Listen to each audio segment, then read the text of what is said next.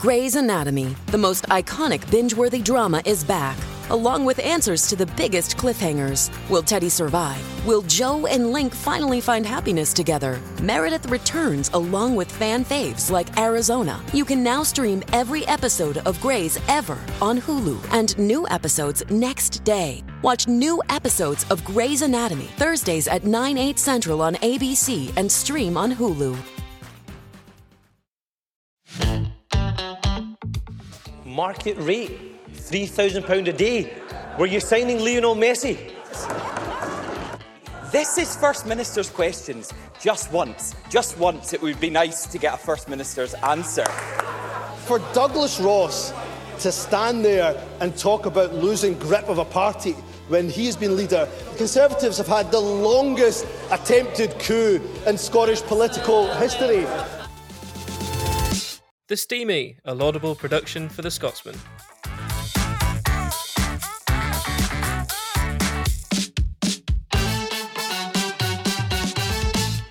Hello and welcome to The Steamy, the Scotsman's political podcast. My name's Conor Matchett. I'm the Deputy Political Editor at the paper, and with me this week, as per usual, back to a full number, or whatever the phrase is the Political Editor, Alistair Grant, and Political Correspondent Rachel Amery. Welcome to both of you. We'll hear more as well from our Westminster Correspondent Alex Brown later on, but we'll dive straight into the big story of the day, obviously FMQs early on. Alistair, take us through it. It's yet another day of WhatsApps. Yep, we've had WhatsApps. I think this is week 3 of this WhatsApps row. And just to refresh people's memories in case they're not keeping up with the ins and outs of Scottish politics in the way that we are, this obviously hit the headlines 3 weeks ago because at a hearing of the UK COVID inquiry, the Scottish Government was criticised for failing to hand over WhatsApp messages. We then had a whole row in the back of that. The Scottish Government said it was requesting a legal order to allow it to hand over those messages without having to worry about things like data protection, without getting bogged down and all that kind of thing. That legal order was submitted. The Scottish Government has now handed over 14,000 WhatsApp messages relating to WhatsApp groups that I think of 3 or more people that had at least one civil servant or special advisor in them. So it's a very particular set of WhatsApp messages they've handed over. But then on the back of this, we've had a kind of row about when the Scottish Government was asked to hand over these WhatsApp messages and this perception that they've not been entirely helpful to the inquiry. And today at First Minister's Questions, the Scottish Conservative leader Douglas Ross was essentially pointing out that last week at FMQs, Humza Yousaf had said that the Scottish Government was only asked for the content of these messages in September. Mm-hmm. So it was asked to outline kind of the names of WhatsApp groups, the members of said groups in June, but it's only asked for the content in September. And then essentially, from what we understand, the UK COVID inquiry must have got in touch with the Scottish Government on the back of this and asked them to actually provide a clarifying timeline of exactly what they were asked and when.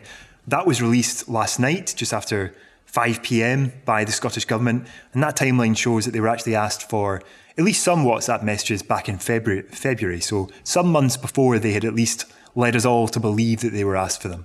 So Douglas Ross very much accusing Humza Yousaf and his deputy Shona Robison of misleading the Parliament. He'd actually used the phrase lying before that. He didn't say that in Parliament, but misleading essentially comes to the same thing as far as the Scottish Conservatives are concerned. He accused them of holding Holyrood and grieving families in contempt for this behaviour. And Anna Sarwar, the Scottish Labour leader, raising an issue very much linked to this about the Scottish Government's apparent reluctance so far anyway to hand over unredacted legal advice to the inquiry. There seems to be some kind of manoeuvring going on behind the scenes to allow them to hand that over in a form that might perhaps prevent all of it being published or something like that. But it's just this narrative of secretiveness and this narrative that the Scottish Government has said, you know, from way back that it would be, you know, fully transparent, that it would cooperate fully with the inquiry. And now we had Humza Yousaf admitting today in Parliament that when it got those initial requests back at the beginning of the year, that it interpreted them too narrowly, was the word he used. So it's kind of admitting that the way they approached it wasn't correct. And the best thing about this story is that it's very simple to understand and easy to follow. Yeah, imagine trying to write an intro about this at 5:30 yesterday when you're think about how would someone understand this if they didn't know anything about this story in the past couple of weeks. I think it's fair to say that this is a story that's obviously already run for 3 weeks. It's going to continue going.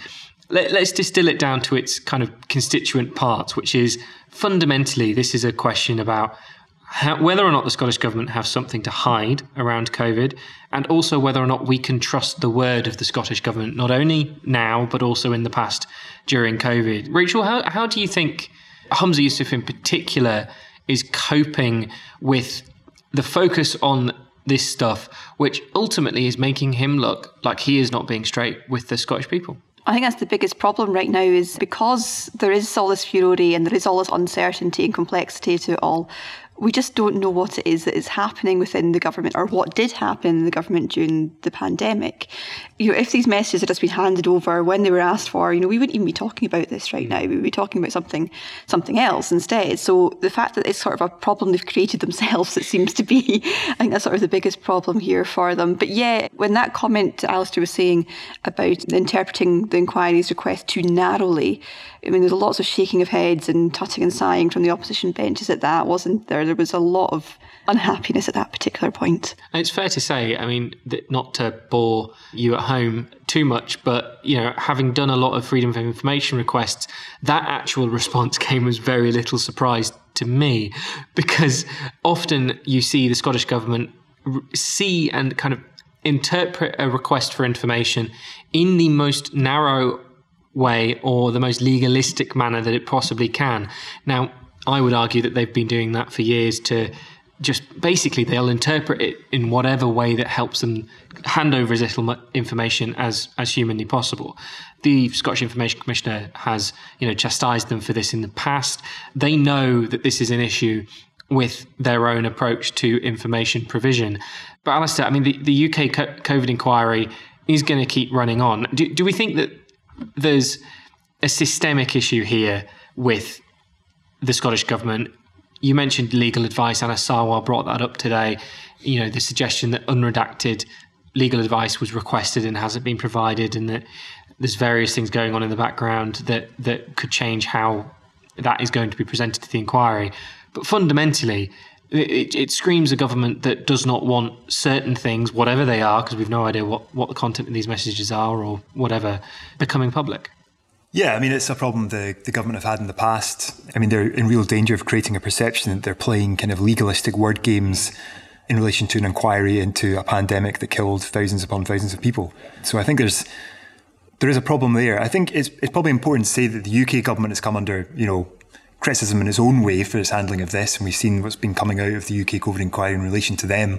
I don't think this kind of unwillingness to be fully transparent is unique to the Scottish Government. The Welsh Government going through similar discussions as well. Yeah, in relation to COVID WhatsApps as well. So I think it is a problem. The problem for the Scottish Government is they've got into a situation where the rhetoric around this has been very much that we're going to be totally open. They said this during the pandemic when they were the first to start moving ahead with their own Scottish inquiry, which is obviously in the process of getting up and running in terms of public hearings in Scotland. We've had some of the initial moves there. But when you're talking the talk, you've got to then walk the walk. And I think the problem is that they often don't seem to. There certainly is a perception, you can see that through Jamie Dawson, the senior lawyer on behalf of the COVID inquiry. There's a real sense that the inquiry's legal team is extremely frustrated with the pace that the Scottish Government has been moving in some of these issues. And I think if you look at the timeline that was published, which you can read on the Scottish Parliament's website, it just does seem to be the case that it was like drawing blood from a stone in a way, that they had to keep going back to the Scottish Government and clarifying certain things, that they'd put in this request in February and were left in the situation in the summer where they were yet again asking for, even just basic information about who might have been in WhatsApp groups before then requesting the messages. And we had a briefing after First Minister's questions today with Humza Yousaf's spokesman, in which, again, there just doesn't seem to be much light being shed on anything. And Rachel, how much do you think this is damaging Humza Yousaf personally? He's obviously, I think for problems that he himself has created have probably been on, you could probably count 3 or 4, maybe max, since he's become First Minister. But in terms of problems that keep flying at him that are probably go back to either previous First Ministers or are out of his control or entirely, he seems to have had a significant run of bad luck. So to a degree, when it rains, it pours. But how much do you think he is taking a personal hit due to what Alistair said, that rhetoric earlier on in the year not being matched by action?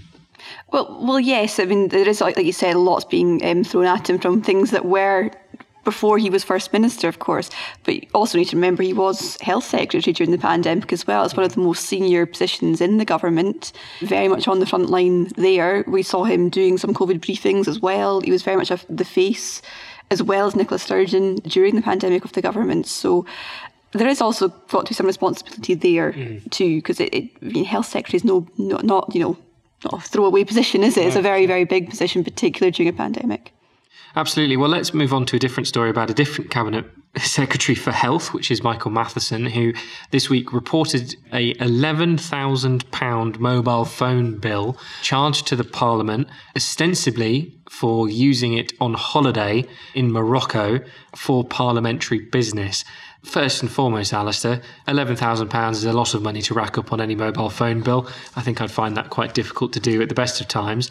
What was his response after First Minister's questions? He was doorstepped by some journalists. Yeah, so I mean, it's an extraordinary amount of money. So he's basically, like you say, he's racked up this bill of nearly £11,000 on roaming costs on his Parliament iPad while on holiday in Morocco. I'm laughing because it just seems so absurd. So he says that it was essentially a device he was using for parliamentary work, for presumably constituency work, and that he had not switched over to Holyrood's current mobile provider, current mobile contract. So he was hit with these kind of roaming charges.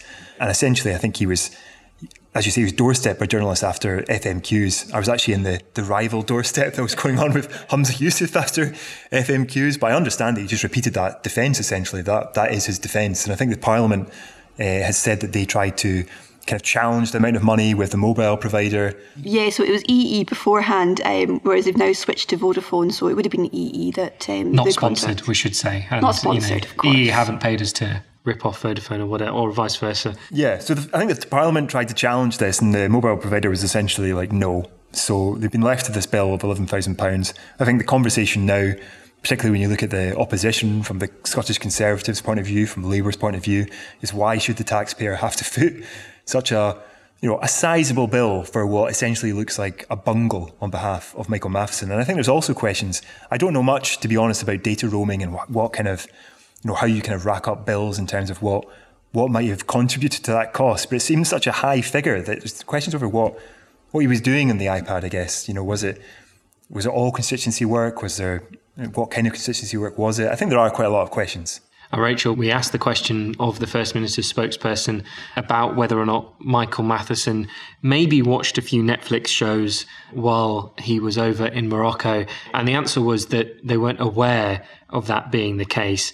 It feels like, as Alistair says, that we need a few answers as to what exactly he was doing, although the Parliament seemed pretty happy with the fact that it was all kosher. Yeah, I mean, with the size of that bill, I know when I go on holiday, for example, I'm very aware of data roaming charges. It's one of the first things that you think about, because immediately as soon as you land, you get the text message. I was thinking back in the summer, actually, I was on holiday in Greece with my friends, out on a boat, and we must have gone into Turkish waters, because they then all got a ping on our phone saying, oh, welcome to Turkey, now on this other data roaming charge. And we all immediately panicked and turned our phones off. And so why is that level of awareness of the data roaming charge has not been the case here for Michael Matheson in Morocco? But also as well, he was only away for a week. I mean, was he actually enjoying his holiday? I mean, what was he doing? What was the point in being there if you're just going to spend the whole time on your iPad? I think someone did the maths, and it was something around like £65 an hour every hour for the entire holiday. That's a lot of emails. That is an awful lot of emails and not a lot of sunbathing. But yeah, it's just an incredible amount of money to rack up there. So as you were saying, I think it's about £3,000 is coming out of Michael Matheson's expenses, and the rest is all going to be footed by the Parliament, which does mean it is taxpayers' money that is essentially going towards this. And he's a cabinet secretary as well. Their salary hasn't gone up hugely in recent years due to kind of a self-imposed freeze, but it's not like he couldn't pay the money back if he so chose. And Rachel, quickly, we also had a pro-Palestinian protest today. Yes, that was unexpected. In the Parliament, which was quite amusing given our colleagues at the Press and Journal, their window looked directly over to where they ended up being, and they didn't even spot them walking onto the roof. Yes. So take us through what happened and why they were there. Yeah, it kind of came out of the blue. We kind of got messages from other people saying, oh, by the way, did you know there's some protesters on the roof? And so immediately we all flocked outside to see what was happening. And yes, pro-Palestinian protesters had erected a Palestinian flag, a banner as well that said "Stop Arming Israel." And we managed to speak to one of them, who was called Jack, and she was saying that they decided to do it because they'd seen a call to action from the Workers for Palestine group, though they themselves are not part of that group. And yeah, they've been up there all day. They've been having cups of tea. We've got sandwiches up there. They seem quite happy just to stay there for as long as they can. And the ladder. Yeah, we were actually very impressed with the ladder. It's actually quite well thought out. It looked custom built. It did look custom built. We actually thought it was part of the Parliament building at first, not realising that it was something they'd brought from home. And Rachel, you've also been speaking to Megan Gallagher, who's Deputy Leader for the Scottish Conservatives. Yes, I spoke to her earlier in this week just a bit about her politics, what policies she's wanting to champion, particularly now that she's the Deputy Leader of the party. In particular, she's very keen to speak about childcare and childcare policies. She, of course, does have a very young daughter, I think it's 15 months old, called Charlotte. So a quick clip here of what she said. Been a lot to adjust to coming back to work as a mum, and I know mums across Scotland will be able to sympathise with that. It's a whole new experience coming back. You've got that apprehension coming back, knowing that your child is either going to a nursery setting, being at home with family members or friends, and there is that worry at the start. But for me in Parliament, there's been that additional issue because I need to leave for work so early in the morning. I can't actually find a childcare setting that I can drop Charlotte off as early as before 8 in the morning. So I'm either having to make the decision of do I bring Charlotte to work or do I try and find a family member who will be able to look after Charlotte. Now, I'm lucky, I've got an excellent family network and Charlotte will always have somewhere to go. But it doesn't solve the problem of the creche not being opened in Parliament. So we can't even get childcare right in the heart of our democracy. So how on earth can we get childcare right in the outside world for parents across Scotland? And I think that's a message that we really need to fix and fix quickly. I think there's a lot that we can do in terms of improving childcare throughout Scotland.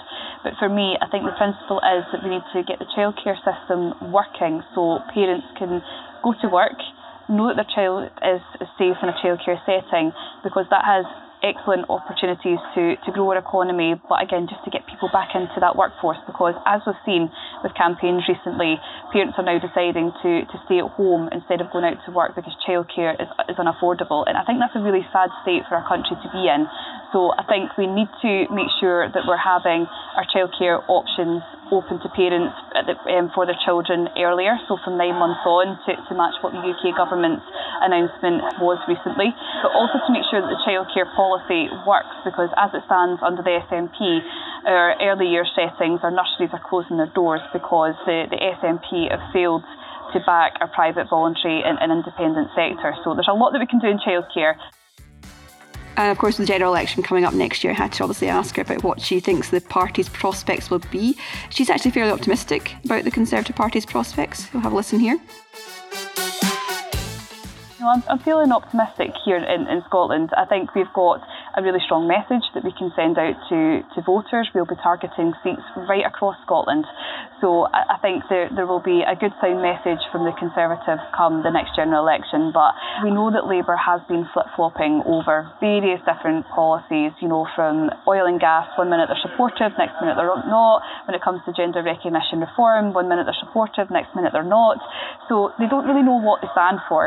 And I think the public will pick up on that, especially in the run-up to the general election. I think they'll get fed up with Labour not being able to give a key message to them by the time that general election clacks and goes. So I think even though the polls might be in their favour just now, a lot can happen between now and then.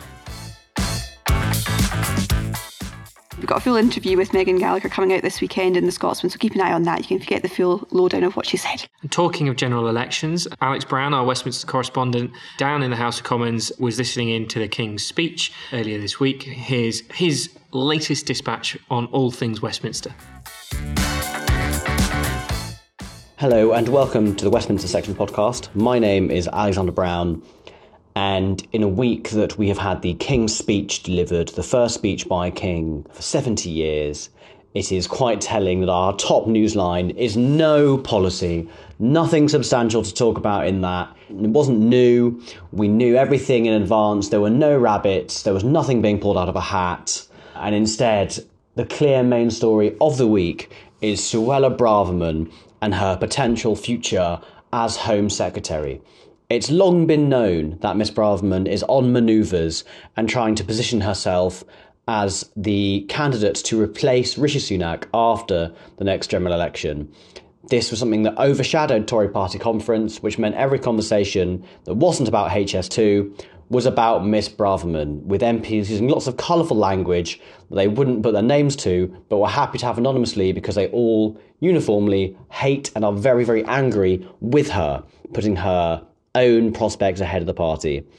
This row began after she wrote an article for The Times in which she called the pro-Palestine marches hate marches.